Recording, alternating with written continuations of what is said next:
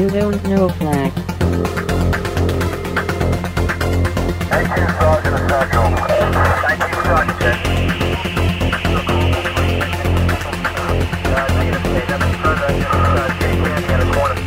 You don't know flag. Welcome to You Don't Know Flag, a podcast full of stories about retro gaming, retro computing, video games, arcade games, and technology from a guy who was there and still is. My name is Rob O'Hara, but for the next 30 minutes, you can call me Flag. Episode 160, Raiders of the Lost Garage. Greetings and salutations, listeners, and welcome to another episode of You Don't Know Flack. Today is May the 4th. It's Star Wars Day. May the 4th be with you. Always. I think is how you say that. I am your host, Rob Flack O'Hara, and on today's episode of You Don't Know Flack, we will be talking about... well, this is embarrassing. As you know, I typically record the show on my Commodore 64 in one of multiple ways, either through the cassette adapter or directly on the 64, and I transfer it back over to the machine. But I decided to do some recording on the go this week, and so I recorded it on my SX64, which, if you are not familiar with the SX64, it was the executive Commodore 64. It was the portable Commodore 64, sometimes lovingly referred to as a luggable Commodore 64. So I recorded the new episode on my SX64, but I seem to have lost the tape. I think I may have left it out in the garage, so we may have to go on a search for the cassette tape here shortly. So I'm going to go ahead and kick the show off with my normal loading time segment, and maybe that will give me some time here in the computer room to find the cassette tape. Loading time. Loading time. Loading time. Welcome back to another episode of You Don't Know Flack. If you do not subscribe to Sprite Castle, you may not have heard the news that Sprite Castle and You Don't Know Flack are now being recorded twice a month, and they are released on alternating Mondays. So last Monday, there was a new episode of Sprite Castle. We covered Track and Field, the Commodore 64 version of Track and Field on Sprite Castle. On today, this Monday, we are doing You Don't Know Flack, and next Monday will be another Sprite Castle. And then there will be another You Don't Know Flack. And then there are a lot of Mondays. You see how this works, right? So the shows are on alternating Mondays. So that's good news. If you like You Don't Know Flack, you will be getting 2 You Don't Know Flacks per month, which is less than I started out doing, but many more than I typically deliver. So now, if you want to listen to all of my shows, if you want to listen to Sprite Castle and You Don't Know Flack and Rusted Metal, and Throwback Reviews, and No Quarter, and whatever else I end up recording, I have created a new RSS feed just for you. It is on iTunes, or you can get it through an actual RSS feed if you like to subscribe to your podcast that way. You can find it on iTunes if you search for Rob O'Hara, that's all one word, ROBOHARA- podcasts. Or if you go to robohara.com/podcasts, you'll find those RSS and links to the RSS and the iTunes feed. So those are basically, this is a new feed that all of my shows funnel into. So if you want to subscribe to all of my shows with one feed, there you go. There is a new master feed just for you.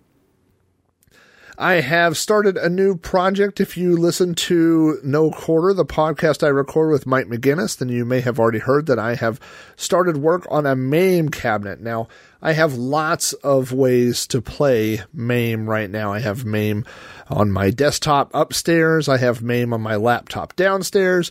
I have a dedicated PC in my living room hooked up with wireless Xbox 360 controllers for playing MAME. So I have lots of ways to play MAME, but ever since I started recording No Quarter, I've started missing that experience of standing in front of an arcade cabinet. Now, I do have a Multicade 60-in-1 machine right now in my kitchen area, which my wife loves, he says sarcastically, but it's limited to what it can play. I mean, you can only play the games that are on there. It has 60 games, and half of them aren't even that good. So I would like to get a MAME cabinet set up. So I will be working on that in the future, and I'll probably be posting updates on RobO'Hara.com if you would like to follow along. I probably have a category for MAME if I don't.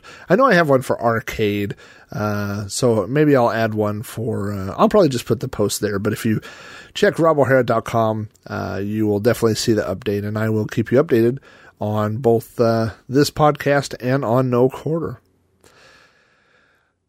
I went to a garage sale the weekend, I guess it was the Friday before last, and I do a Craigslist search. Anytime the word Commodore pops up, it notifies me, and so there's a Commodore automobile, which I did not know, and there is a Commodore brand of boat. And so normally when this alert fires off and sends me an email, I get very excited.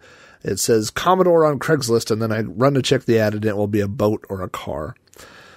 But sometimes it does pay off, and the weekend, the Friday before last, I got an alert for a garage sale, and I had a whole list of things, and I was scrolling through, and I thought at the bottom it's either going to be a boat for sale or a car for sale, but it actually said vintage computers, Macintosh, and Commodore. And so I got up. I was actually off on that Friday, and so I got up and I drove.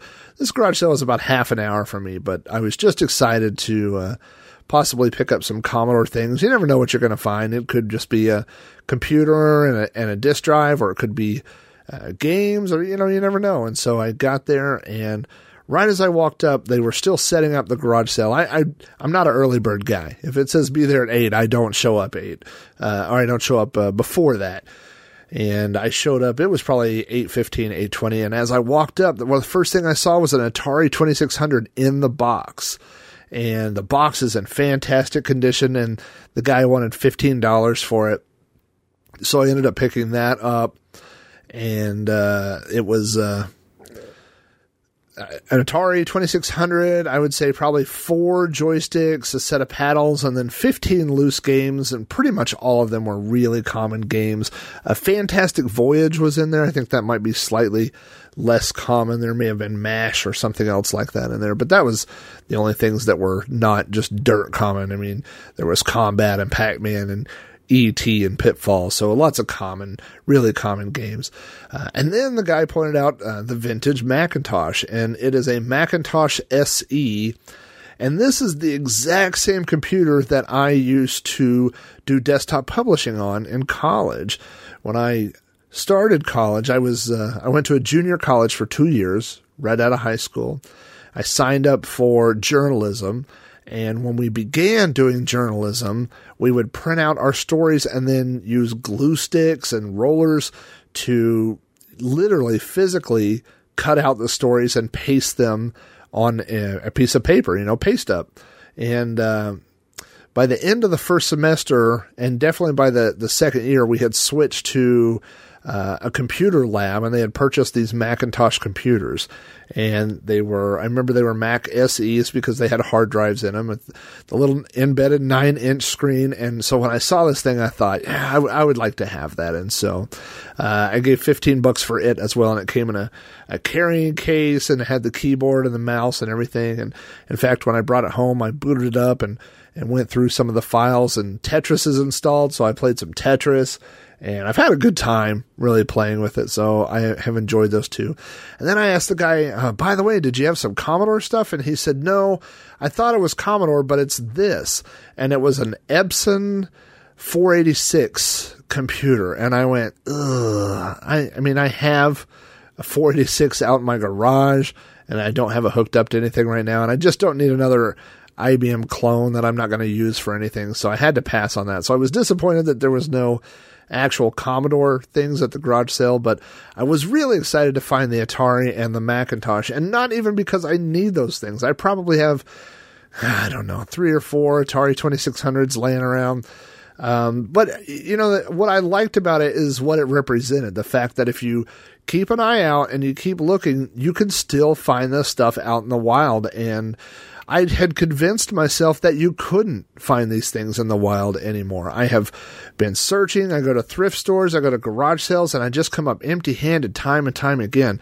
I miss greatly that time in the 90s where this stuff was everywhere, where Ataris were junk and Nintendos were junk, and people were just, literally giving them away. I had people all the time at work. I have an Atari in my attic. You can have it, and getting these boxes of things like that. I picked up the Apple II computer that I use that's hooked up in my computer room. I got it at a thrift store for $1.98. So this stuff was everywhere. And then eBay ruined it all for all of us. So, the good thing about eBay is now you can find things. You don't have to go search. If I want to find some rare game or piece of hardware, I can watch on eBay and it'll probably turn up pretty quickly. But the bad news is that you don't find those things out in the wild anymore because everyone still thinks they're going to get rich on selling things on eBay. So more power to them. I did not buy these on eBay. I bought them at a garage sale and I greatly enjoyed that.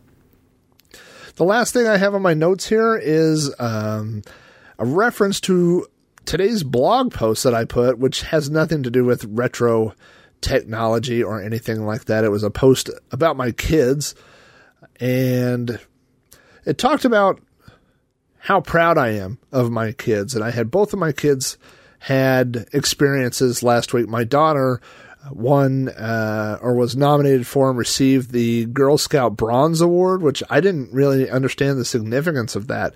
My wife was a Girl Scout. She actually received the Gold Award. She worked her way up. And so my daughter's troop, they did basically what they did was volunteer for a local pet shelter. They collected blankets. They actually sewed their own blankets for some of the animals. They went and volunteered to walk the dogs, and they did a whole project. And so they got this award. Now, and it made me really proud, that she had volunteered her time and they had put this together and done this. And at the same time, my son found out last Monday that they were having basketball tryouts at his school. And so he tried out, and literally he found out the day of the tryouts, and he hasn't played basketball in a few months, but he really wants to be on the school team. The team, he played for the YMCA last year, and his team won the state championship. So he's good at basketball.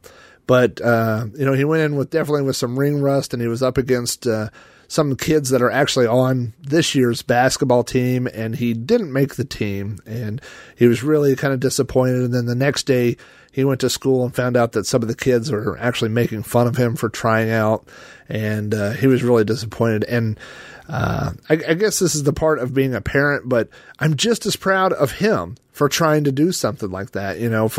I know that it was uncomfortable. I know he walked into a gym where he didn't know those kids, and he still tried, and I'm just as proud of that he would, do something like that to try out, especially in a situation that's kind of uncomfortable, as I am of my daughter who earned that bronze award. And actually, I think both of those traits, not traits necessarily, but both of those just remind me of my own childhood. There were things that I did where I won awards or whatever, and I'm sure that made my parents proud. And there were things I did that maybe I didn't succeed at, but looking back now, I think that probably made them proud too. So, but I love my kids, and I like the things like that they do. So, and I think the people that listen to this podcast are probably older. That's just my impression. I'm not 100% sure, but most of the people I think are probably in their, at least late 20s and 30s and 40s and beyond. But that if I could take something that my kids learned last week, especially my son, and pass that on, I would just say, try. If you see something, I see people post online, I'd like to start a podcast, but I don't know how. Try it. I'd like to do this, but I don't know how. Try. That's really the first step, is just saying that you can do something, and then we're all faking this together.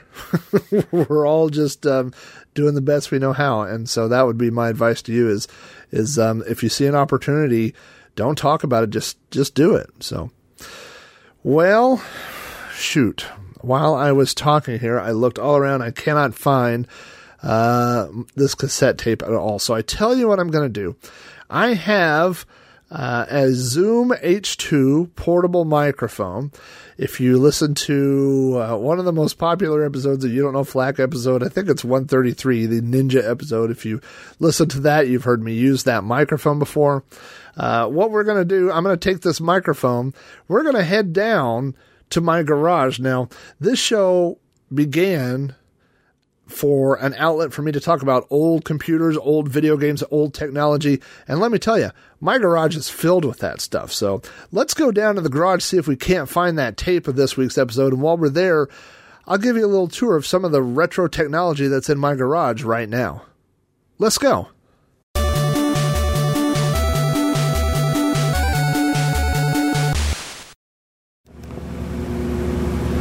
Okay, assuming all this works, you should, well, right now you can probably hear the washer going.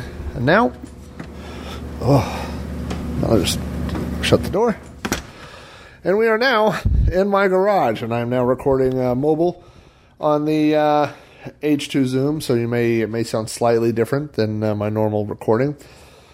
Let me describe the area I'm in. I have a 3-car garage. There's a 2-car garage on this side, and then I have some shelves that divide this side from the other side, which is the 1-car garage, if you're up on your math. So I just thought it'd be fun to come down today, go through the garage. You Don't Know Flack is all about old technology, and my garage is certainly a shrine of old technology. And so I don't even know where to begin. Let's see, right underneath the light switch. I'm going to set this microphone down for just a moment.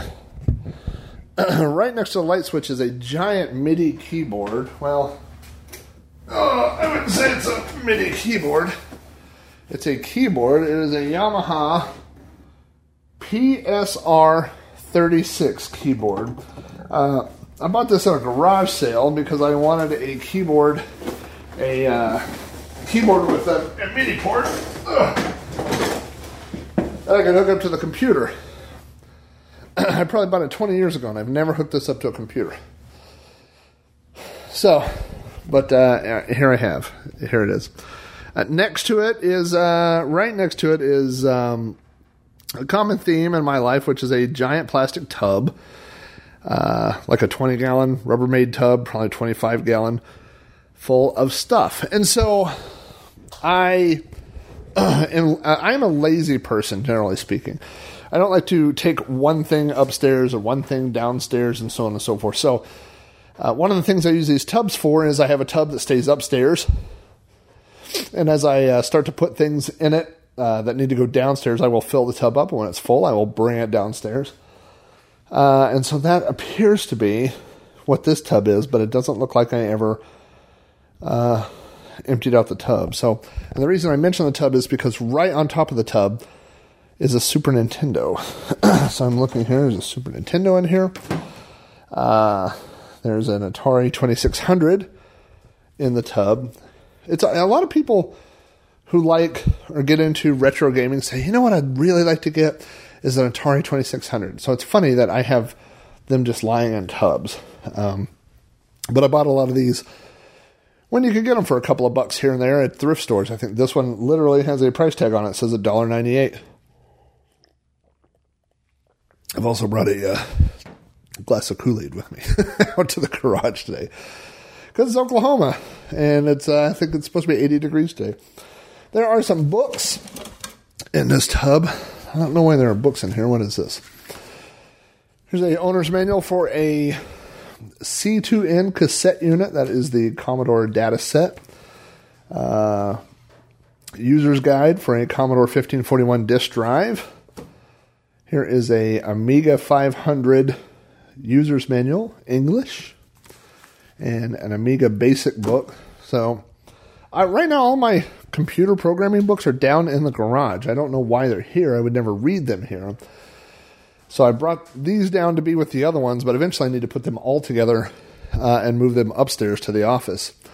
In the back of my mind, I pretend like someday I would like to learn how to program in something other than BASIC on old computers, whether that's, I guess you would say, assembly or machine language or something like that. So I've picked up books that would instruct me to do that over the years, but I've never delved into that. I would like to. It's on my bucket list. Different people have different bucket lists. And right here is a book that says Machine Language for Beginners. It seems to cover multiple. It's from Compute Books. It says Personal Computer Machine Language for the Atari, VIC, Apple, Commodore 64, and PET CBM computers. And then right next to that is another book that says How to Program Your Commodore 64 in 6502/10 machine language. So it's not like I haven't bought the books. I own the books. But, as you can hear, they're all in tubs, which is where those are going. I am using my old clothes washer as a staging shelf right now for this show. The washer died, and someone's coming to pick it up. So here it sits right now. But right now it's flat on top, which makes it convenient to set things on. We're not going to talk about washers, though, because next to the washer is a row of arcade games. We have 4 machines here. I have an Atari 720, which is my favorite arcade game of all time. Rampart, and then I have a Multi-Williams, and then down at the end is Commando. And then behind these, I have a MAME cabinet project. So let me talk about these for just a minute. These are the leftover machines from the last house, from my move. You know, at my old house, I had an arcade in the backyard set up with 30 arcade machines. And I wonder if you can hear this. You know what? I'm going to open the garage door for just a moment. If you remember in the last episode of You Don't Know Flack, I talked about the testing of the tornado sirens, the noon siren, and there happens to be noon right now. That's the garage door going up. But let's move out here to the driveway for just a moment. See if you can hear this. Can you hear that? This is a fun coincidence. This is what you get when you record live field recording. You get to capture tornado sirens, the noon siren. That siren is probably a mile from me. I don't know if you can hear that, but oh, here it comes. It turns. Can you hear that? Holy cow. Well, there you go. My co-host, Mr. Tornado Siren. Let's go ahead and shut the garage door back down. Good timing when starting the show right at noon. It goes off in a minute or two. Anyway, let's talk about these arcade games here. First is 720. Like I said, it's my favorite arcade game of all time. I started collecting arcade games in 1994. And after I bought my first one, I made a list on a piece of paper of the top 10 or maybe the top 20 arcade games that I wanted to own at some point in my life, and the number one game was 720. It took me 15 years to find one that was in good condition, that worked, and this is that cabinet, and I was able to find it locally. I had actually bid on one that was in Denver. I was going to have to drive 12 hours each way to go pick up, and fortunately I got outbid. So this is that machine. When I was selling everything else, I could not let it go. Next to it is Rampart. My Rampart is in a Gauntlet 2 cabinet, so it's shaped like Gauntlet 2. Those are both Atari games. Boy, tornado siren's still going off. So I suppose someone probably just swapped out one Atari board for another, pulled a Gauntlet out for some reason, and turned it into a Rampart. I am a big fan of Rampart. I have a lot of good memories of playing Rampart with my buddies. So, and I got this game really cheap. I got this in a big lot of games. I think I bought 5 games for $500. Next to that is a Williams Multicade. It's a 19-1, I think. It has a bunch of different games. It has Joust and Defender, and it's and the cabinet itself is an old Williams cabinet that somebody stenciled and updated, so it looks really cool. Somebody put a lot of work into it. I just don't play it anymore. And then finally down there is a Commando that I bought also locally that had been completely shopped. It has a new monitor. It has a good marquee, good side art, control panel, bezel, all that stuff. It's in really good condition, but just no room. No room at the inn anymore. So these games are all going to be taken to the Arcadia Retrocade out in Fayetteville, Arkansas. And those are really nice guys. And so I know that these games are going to have a really good home out there.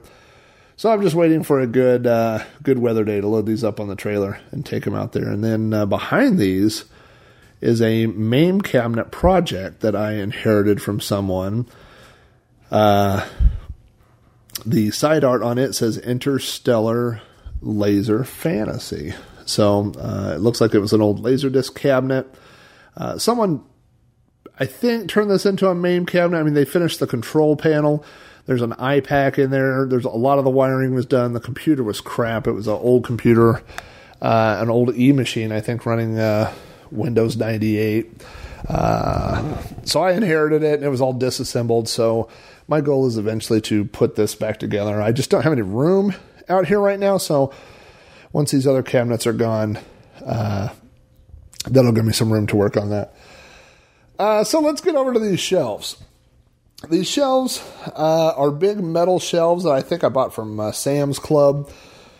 They are... How big are these shelves? You know what? If only I were in my garage. There's a tape measure right here. Let's set down the mic. These shelves are exactly 4 foot wide by 2 foot deep.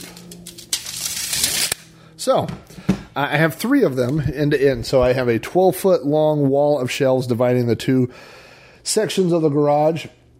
And these shelves are deep enough that you can use them on either side.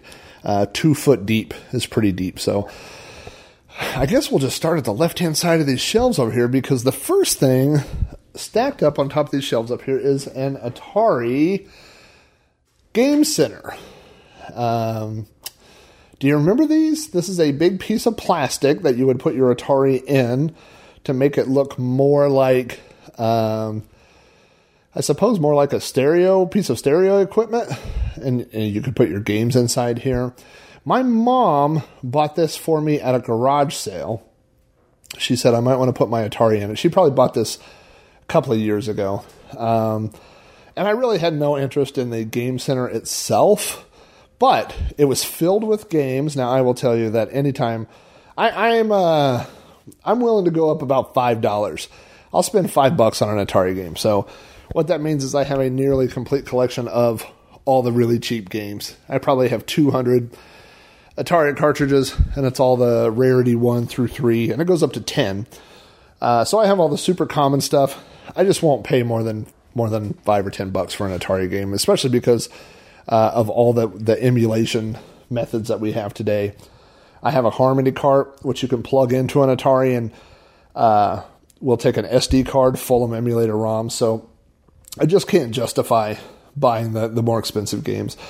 So this was full of mostly common games, and I gave a lot of them away, sold some for $1. There were a couple of rarities in there, but what was better is down in the bottom were all these manuals, and I have them stacked here. I need to put these in the tub to take upstairs to put with my other Atari manuals. I'm pulling these out here. Here's a manual for bowling, Missile Command. Let's see what else we have here. Asteroids, Human Cannonball, E.T. There's a manual for E.T. I don't have to go dig out in the desert for my E.T. stuff. I just, garage sales comes to me. Here's some Magic. We've got Atlantis, Word Zapper. I'm not going to read all these. Golf, Basic Programming. That's a good one. Fantastic Voyage. That's less common, I would suppose. And here's an Atari Force comic. I don't know if you remember these. Atari used to include little comic books with some of their games. The back, it has an ad for Sword Quest coming soon from Atari and DC Comics. don't know if there's any way to tell what actual game. This is Atari Force 3. Anyway, to give you an idea of the miscellaneous, I guess the randomness that fills these shelves, next to the Atari console are 2 animal puppets. Animal from the Muppets, not random animals. One of these is 30 years old. My sister got it for Christmas when I was about 10. And then the other one I think I found at a garage sale, and they're different. The one I got at a garage sale is a newer style. But so if there's ever a bar bet and someone says, I bet you don't have a puppet of Animal from the Muppets, I can try to get them to go double or nothing because I have 2 of them sitting right there. What is now these are monitors. I think any retro computer person has, at least I always have, had a stash of older monitors. Now, there is a type of monitor called what is it? Oh, an AMDEC, an AMDEC monitor. So we had an AMDEC monitor, I still have it, with our Franklin Ace 1000, our Apple II compatible computer that we got in 1982. An AMDEC monitor, AMDEC was the brand. On the back, it has a normal RCA type input for video, and then it has an 1/8 inch, like a headphone jack in for audio. Now, these monitors, I've always called them AMDEC monitors because that's the one we had, but apparently they were made by a few different manufacturers. What I like about them is they have a built-in handle towards the back. So if you go to video game shows like I do, or move things around a lot like I do, you can just grab the handle and carry these monitors around. So I have 4 of them. I've bought every one that I've ever run across. I got one with a lot. One's the original one I had. I got one at a thrift store. I don't even remember where they are. And they are different brands. Like this one next to it that I was looking to says Comrex on the back, but everything else is identical. I mean, where it says it says manufactured. One says AMDEC. I mean, it's in the same font. The other one says Comrex. The AMDEC one, let's see, serial number 128190. The other one is serial number 5543. Wow, it's a low number. That makes this one rare. It is for sale if you're into collecting rare, old composite monitors. But the rarity is going to drive the price up. So I have 4 of these on the shelves back here. I used to use them upstairs. I had my Commodore 64, my Apple II, my Amiga, and something else all hooked up. I had my Atari and stuff because I had it hooked through a VCR. So I had coax in and then RCA out of the VCR into one of these monitors. So I used to use these, but instead I bought a 40-inch flat screen TV, and now everything goes into that. And so the monitors are out here awaiting their next assignment, is the way I like to think of it. They're not trash. They're not collecting dust. They've been pulled out of duty temporarily and will eventually go back in when I have another project. So let's see. The next shelf here, I don't see. Now, don't get me wrong. All these shelves are full of things. I'm just only discussing the technology-related things, or computer or whatever, video game-related things. This one has a battery charger. You know what I do have over here is this giant box of arcade buttons that I got one time. I was looking for some arcade buttons, and I posted I was looking for some, and a guy on Digital Press said, I have some spares, I'll send you. And he sent me a box that's probably 12 inches by 18 inches and probably 12 inches tall, full of arcade buttons. So over the years, I've really needed to use about 4 of them, and I have 400.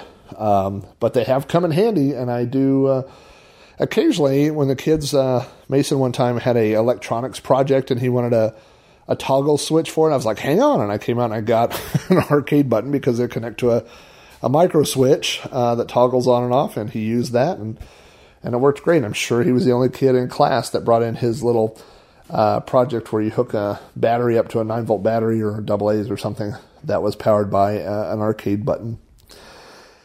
Down here, let's see, that's my wife's camping stuff. But below that, there is a milk crate down here full of boxed Atari 2600 games. Now, I took... this is tough. This is going to be tough to explain.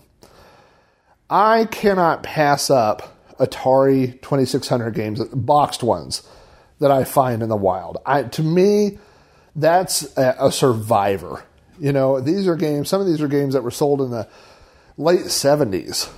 Definitely no later, than early 80s. And so if you think, okay, 1980, so 1990, 2000, 2010, 2015, these are 35-year-old boxed games. And so occasionally I will go to a local video game store and I will see these and I buy them. So I brought them all home. I had them on my shelf in my computer room. And last year, right before OVGE, the Oklahoma Video Game Expo, I thought, why do I do this? Why do I buy these? I'm going to sell them. And so I took them all to the show and I said $5 each. $5 for boxed Atari games. And I sold probably 10 or 15 of them. I'm sure I sold the ones that were more valuable. I brought the rest home, and here they sit. So I don't want to get rid of them. I've thought about putting them back on the shelf, and I'm tempted to keep buying them. So that's definitely a conflict in my head, and probably with a lot of collectors. I collect these because I think that they're old and they're rare and they're neat, but I don't do anything with them once I have them. I mean, literally, they're sitting in a milk crate in my garage, and so I'm too lazy to put them on eBay. And if I wanted $5 each for them and put them on Craigslist for $100, I mean, would somebody really come pay $100? I wouldn't, I'd come over and I'd offer them $20, and I don't want to deal with somebody that would come over and offer me $20. So there they sit. Next shelf here. There's more monitors. Now here's a Commodore brand monitor. A girl that I went to high school with, that we are now, we were not friends in high school. We were acquaintances, I would say, classmates. But now we're friends on Facebook, and she knows that I am into Commodore computers, and so she had, her grandfather had a Commodore computer. She said she used to go over to his house and play games on, and they had an estate sale. He passed away. And she asked me if I wanted the monitor. So I went over, and it is a Commodore 1702 monitor. Now, if you've been listening to the show, you know that on the next shelf over, literally, I have 4 monitors sitting there. And there's another monitor sitting next to the 1702, which is let me see if I can see what brand this is. I don't know. It's hard to tell from the back on this one. But this is one, I recently bought an Atari, or a Commodore lot through Craigslist, and this monitor came with it, but it works in 80 column mode, which is why, for a 128, which is why I still have it. It's not hooked up, but I still have it. It does have a sticker on the back here that says manufactured June 1986. So, that is, if you're keeping track on the show, this could be the secret, secret game you play as you follow along. So far, we're up to 6 monitors. But the shelf below the monitors is even more fun because there are 1, 2, 3, 4, 5, 6 PCs. What the hell am I doing with 6 PCs? Well, let's see. 2 of these are Dells. They are both, are they both? Yeah, they're both Dell Dimension. This is a Dell Dimension. They're both Dell Dimension 3000s that I got off of Craigslist. We use Dells at work, similar to these, and I was really familiar with them. So when I was looking to work on MAME projects and stuff, I would go on Craigslist and just type Dell Dimension, and I think I paid $50 or $100 for these. Back in the day, they were good machines. I have, let's see, 2 towers here, maybe 3. There's a Compaq Presario. Does this have specs on it? Let's see here. It does have a sticker that says comes with CDRW/DVD ROM drive, 48X, 16X max speed. This is a Compaq Presario, SR1500NX with an AMD chip inside. It does have a sticker for 24/7 support, so if you want to call 1-800-OK-COMPACT, maybe I can ask them why Windows 7 won't run on this. Here we go.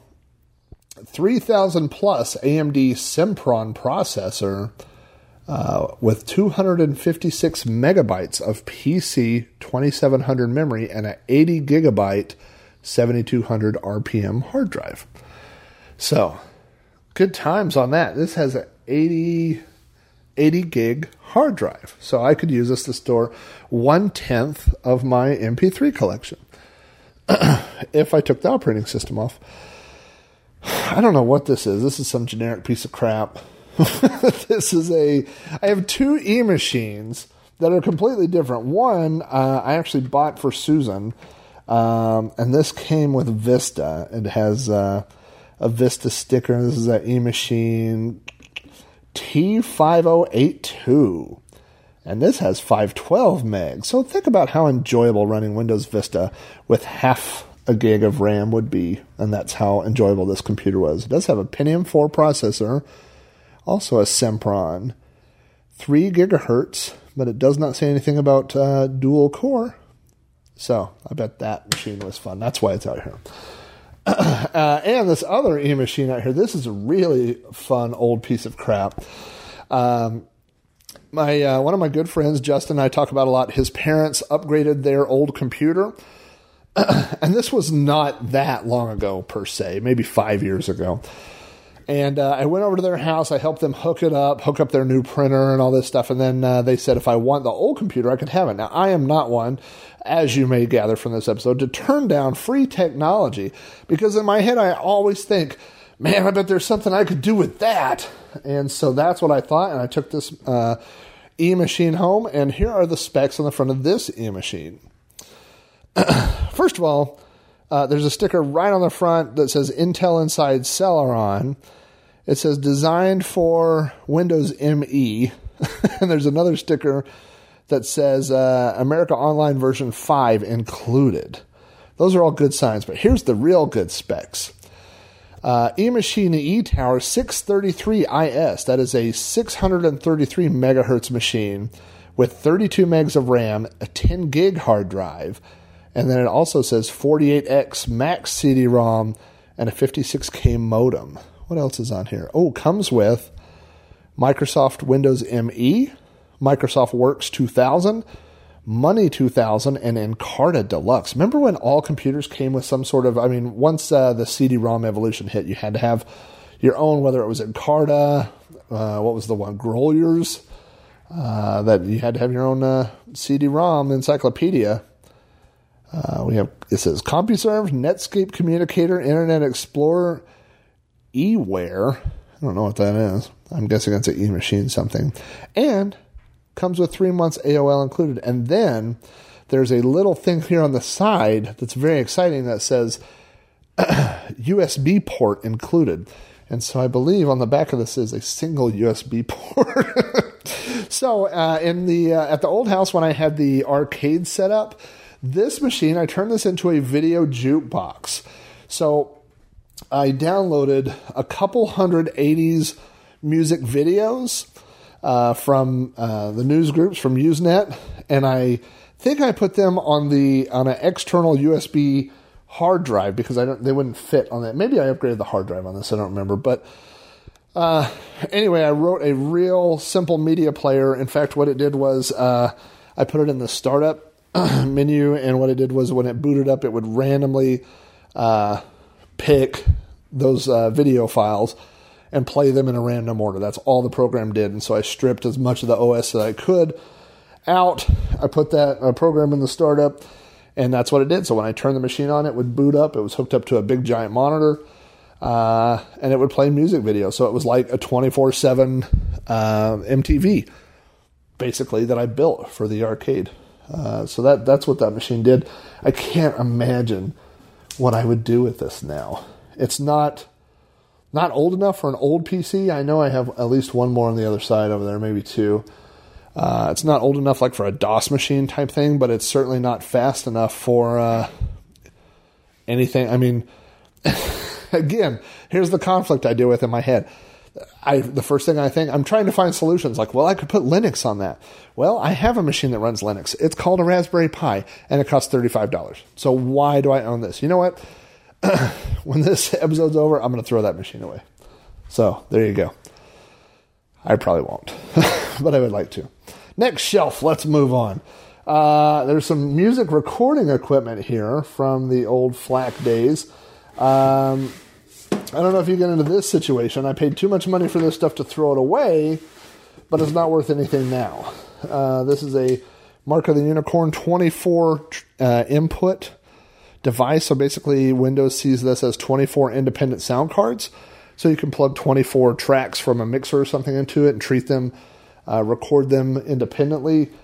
I have not had this connected to a computer in 15 years. I would say, no, not 15, 10 years. Yeah, let's say 10 years. So there it sits. Don't know. I should do something with that, but I don't know what to do. Then there's a couple of box things here. There's a boxed Commodore 1541 disk drive and a boxed Commodore 64 computer. Neither one of these are my originals. They are things that I ran into over the years. And they are, they're here because they're here. They're here because they're cool. I like them. I don't know what to do with them. I don't have them displayed anywhere, but I do enjoy owning them. Here is a box of 8-inch floppy disks. I have told this story previously on the podcast, but I will tell you again that my wife found these at a garage sale and bought them at 10 floppies for $1. They are 8-inch floppies. This was at a time when the norm was 3.5-inch floppies for sure. This was in the late 90s. She found this. And so I took one of the discs and I wrote emergency boot disk and I taped it to the side of my server at work, which I thought was a very funny joke. And then one time I went out of town, the server crashed, and I got a call from one of my coworkers and they said, we really need help. The server's crashed. And they said, we're trying to figure out what to do with the emergency boot disk that's on the side of the server. So, and it was actually my boss had the disk. So my boss was walking around trying to figure out what to do with that 8-inch floppy disk. So that's a great visual. And so I think about that story every time that I see these disks.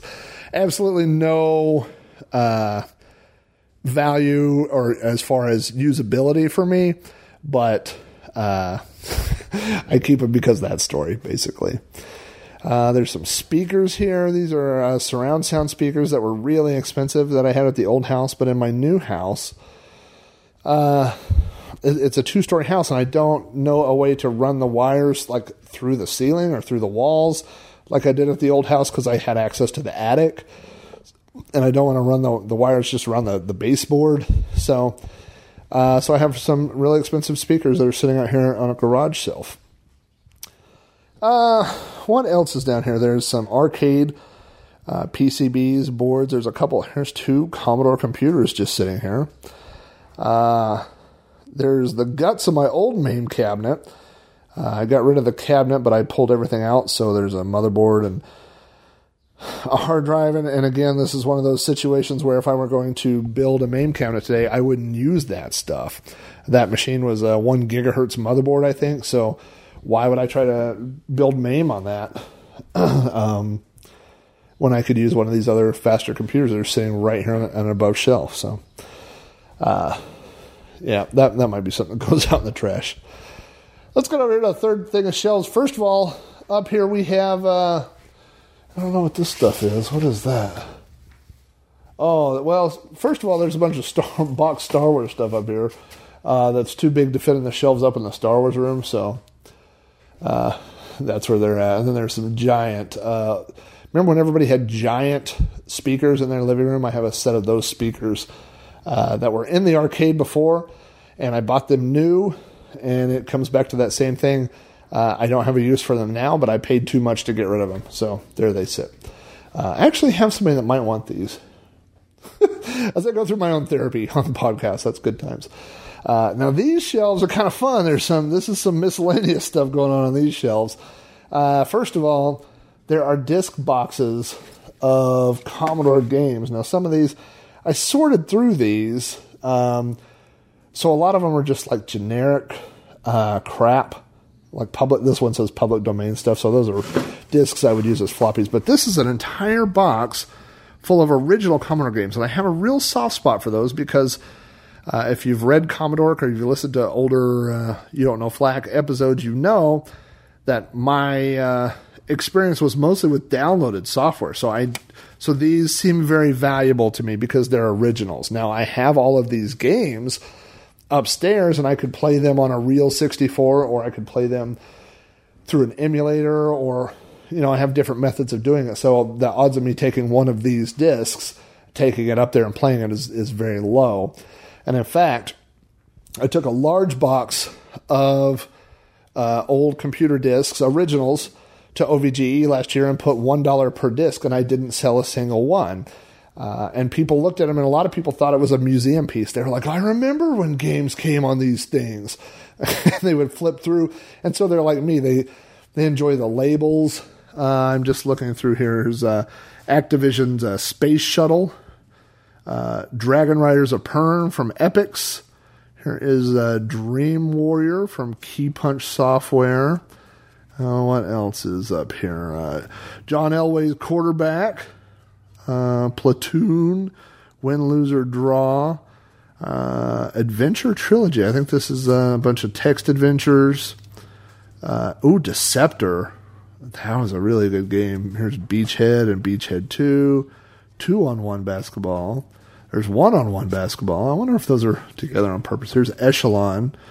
Teenage Mutant Ninja Turtles. So anyway, there's just a lot of good stuff in here, and I get excited. I like the little colors on them. I like looking at them. I like touching them. Here's Chess Master and Star Rank Boxing and the Never Ending Story.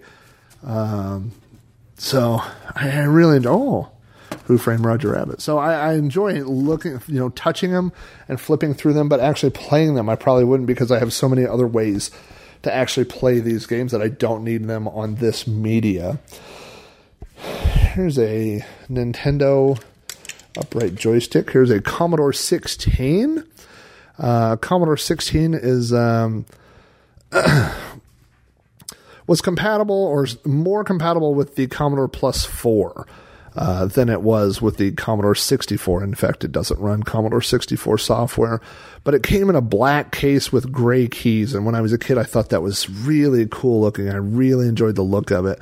And so when I ran across one, I have the box too, and I ran across one and I bought it, and I've never hooked it up or turned on. I have no interest in running it. But I always wanted to own one, so now I own one. Here is a cardboard box that says Flack on the side. What is... Oh, this is from my buddy Delph. This is a funny story. I mentioned one time that I wanted an Atari 7800, and my buddy Steve W. hooked me up. He had found one at a thrift store, and he brought it to me and gave me an Atari 7800 and a power supply, which is a very unique power supply to go with it. But I didn't have any games, or I think I had a joystick. I can't remember, but I think I only had one joystick. So anyway, I was cleaning the garage one day, and I found this power supply, and I could not for the life of me figure out what it went with, and so I finally threw it away. I threw it away, and this is the story of my life. Every time I throw something away, it comes back to haunt me, and so that's why my garage is full of things I'm afraid to throw away. So I threw away this power supply, and then I found the Atari 7800, I went to hook it up, and I could not find the power supply that goes with it, and I put two and two together, and so then I was screwed. So I had mentioned this, so Delph came up with a Atari 7800 power supply for me, another joystick, and there are a couple of games in here, Miss Pac-Man and Pole Position. Now, here's what I feel bad about, is that, first of all, a good friend, Steve W., hooked me up with that original 7800, and I never I never connected it. I never plugged it in. And I had it so long that I lost a valuable piece of it, the power supply. Then Delph went out of his way to fix that for me. He got me a power supply. He got me these other things, and I still haven't hooked it up.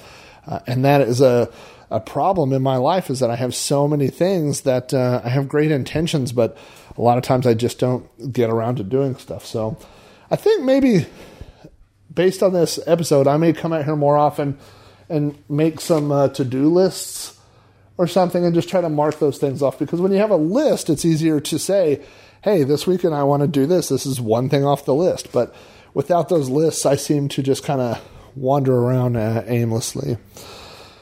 The next shelf down has 2 Apple computers. There's a complete Apple II here with 2 disk drives. And the problem with this is that the ribbon was so old and frail that went from the disk drives to the computer that when I moved it, it broke. And I need a replacement floppy ribbon cable for an Apple II. Now I have an Apple II.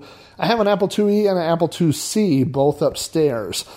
So I have working Apples. This is my spare Apple II computer setup. And then I have an Apple II Bell & Howell. And if you're not familiar with that, is an Apple II that is completely black. And the Bell & Howell model was sold to schools, and it had some different guts inside. It had some different, I think some different video, maybe video card or video capabilities. And I found this at a thrift store for like $5, and I bought it. I didn't even know what it was at the time, and I bought it.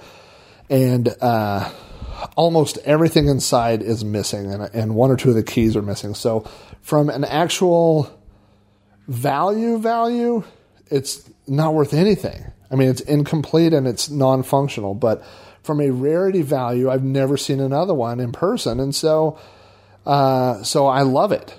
And so I come out here and I look at it, I've showed it off to people, and I enjoy owning it, but it doesn't do what it was designed to do. It was designed to be a computer, and it does not compute.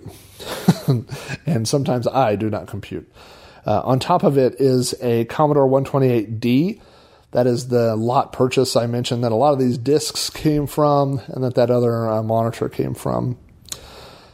I don't need a Commodore 128D. I love my old Breadbin 64, so that's what I use. But I do own this.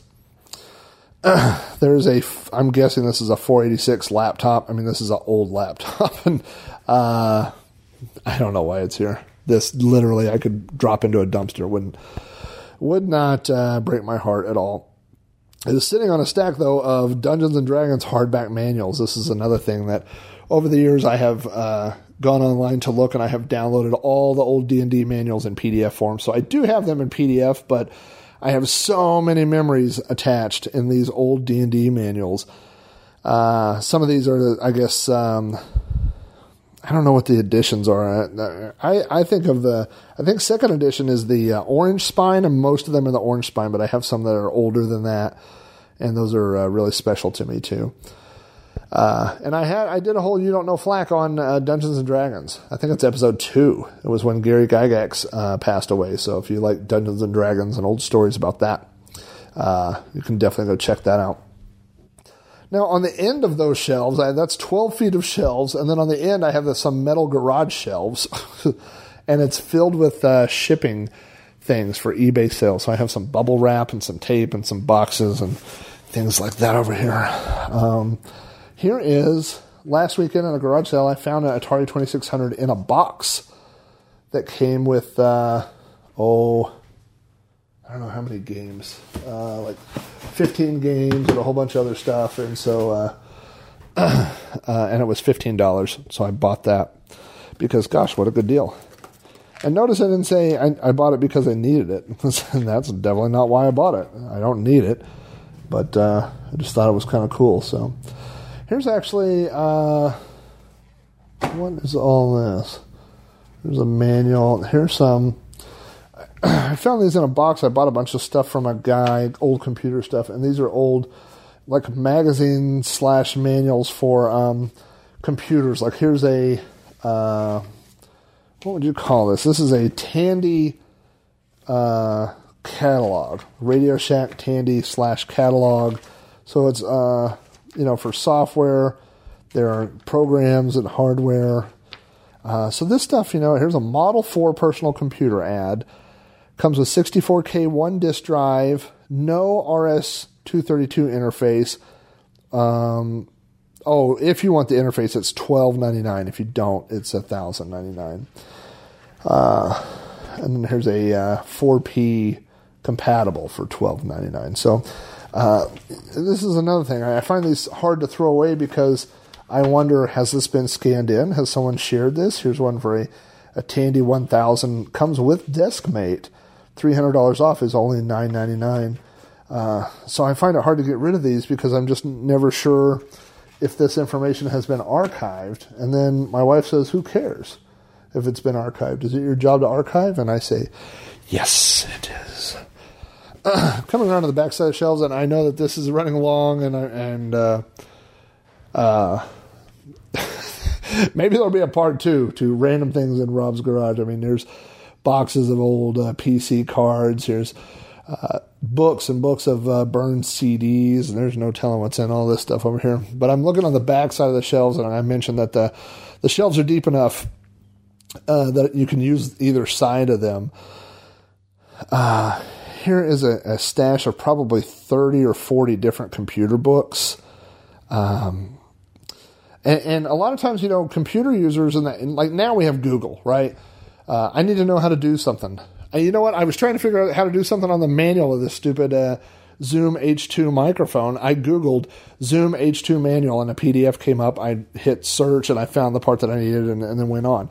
But back then, I mean, when you had computers in the 80s, you didn't have Google, you didn't have those resources, so you bought books. And so now, when you buy lots of computer stuff, you tend to get those books with those purchases. So that's what most of these books came from, and they're all, programming type books and computer information type books, and I'm sure they have good information in them, and I'd like to go through and read them, but again, someday.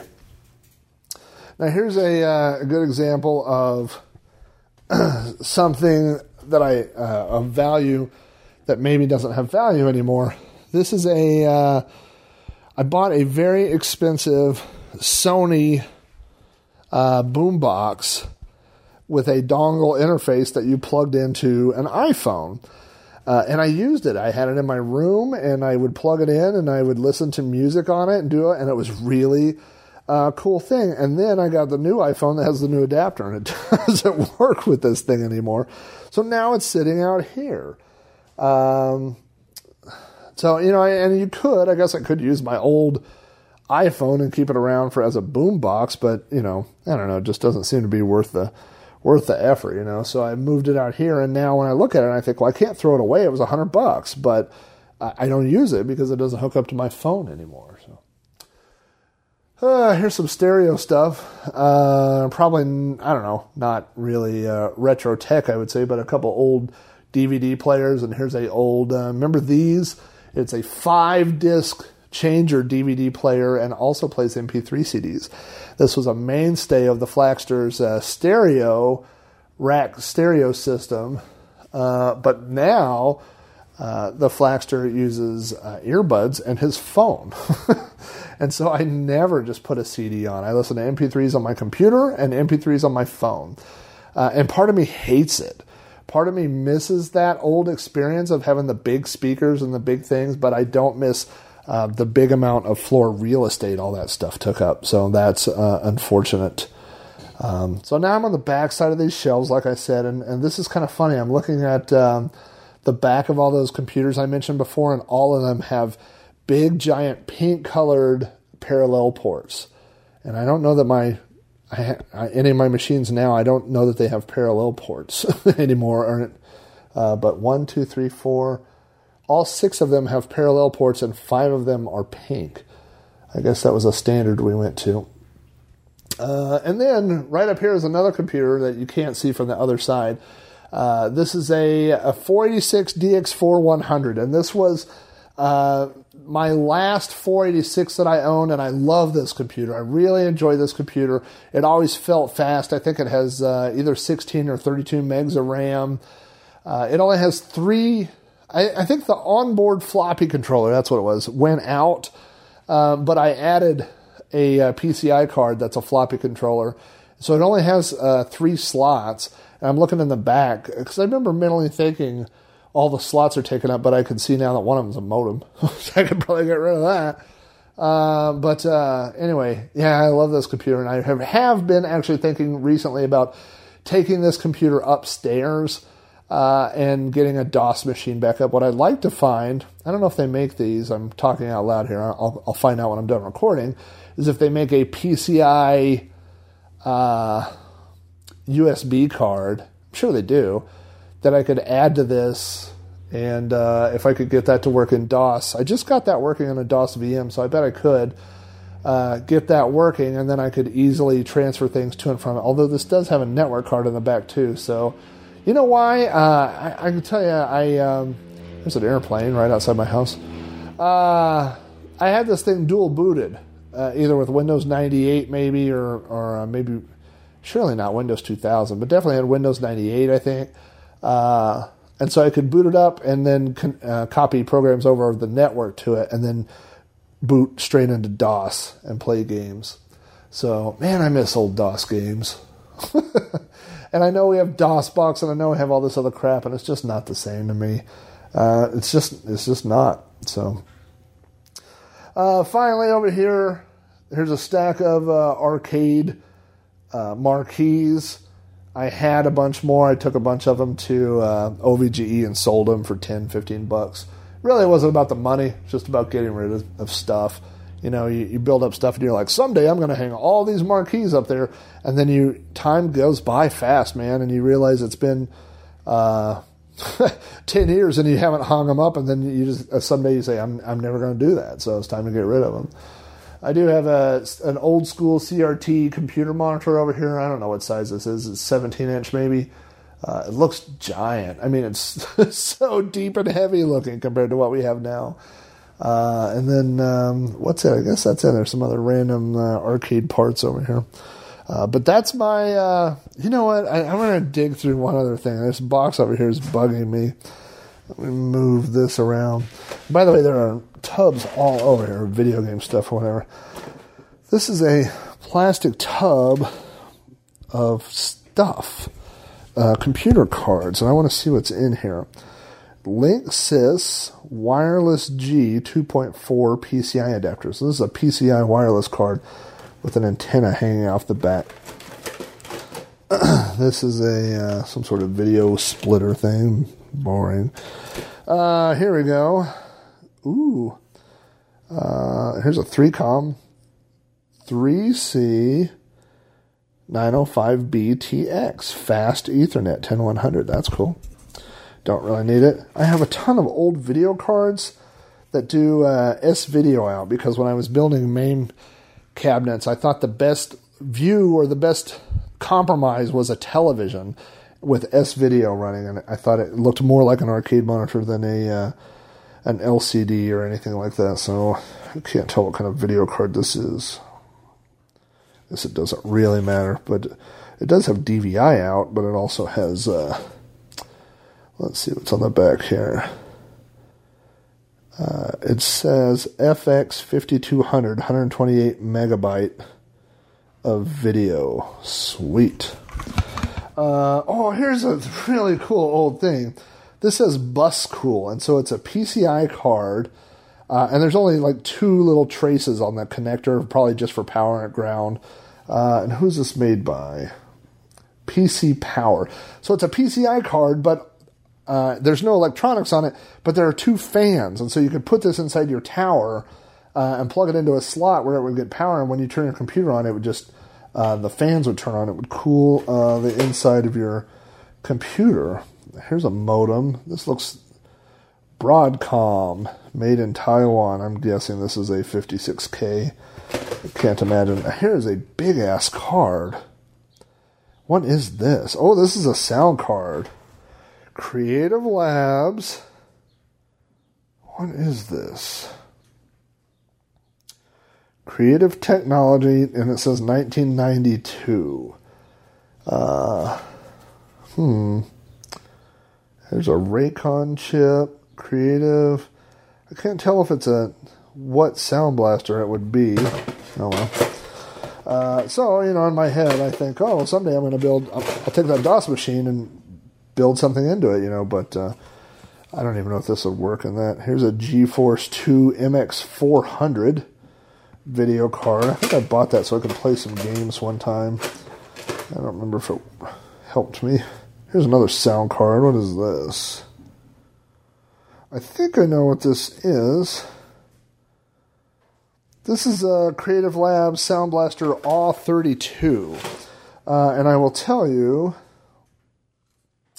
when I got that, and here's a SCSI card. I don't own any SCSI devices, but if I get one, I'll use that SCSI card and hook them up.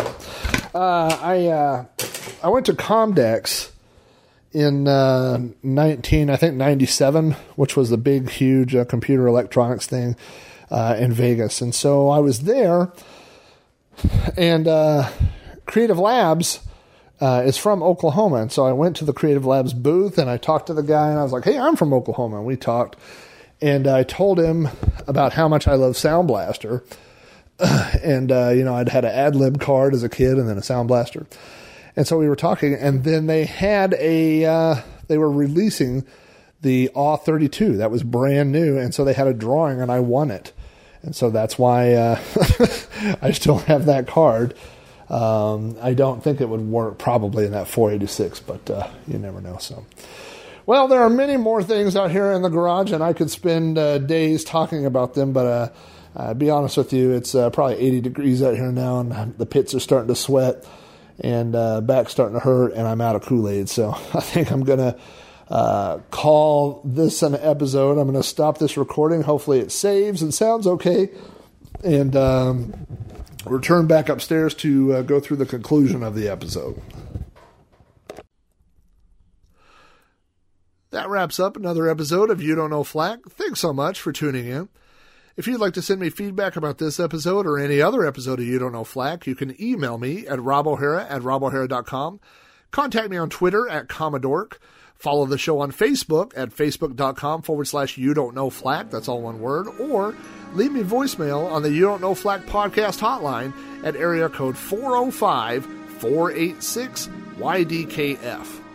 You Don't Know Flak is available from iTunes, Stitcher Radio, the You Don't Know Flak RSS feed, and through throwbacknetwork.net, your home for quality retro podcasts.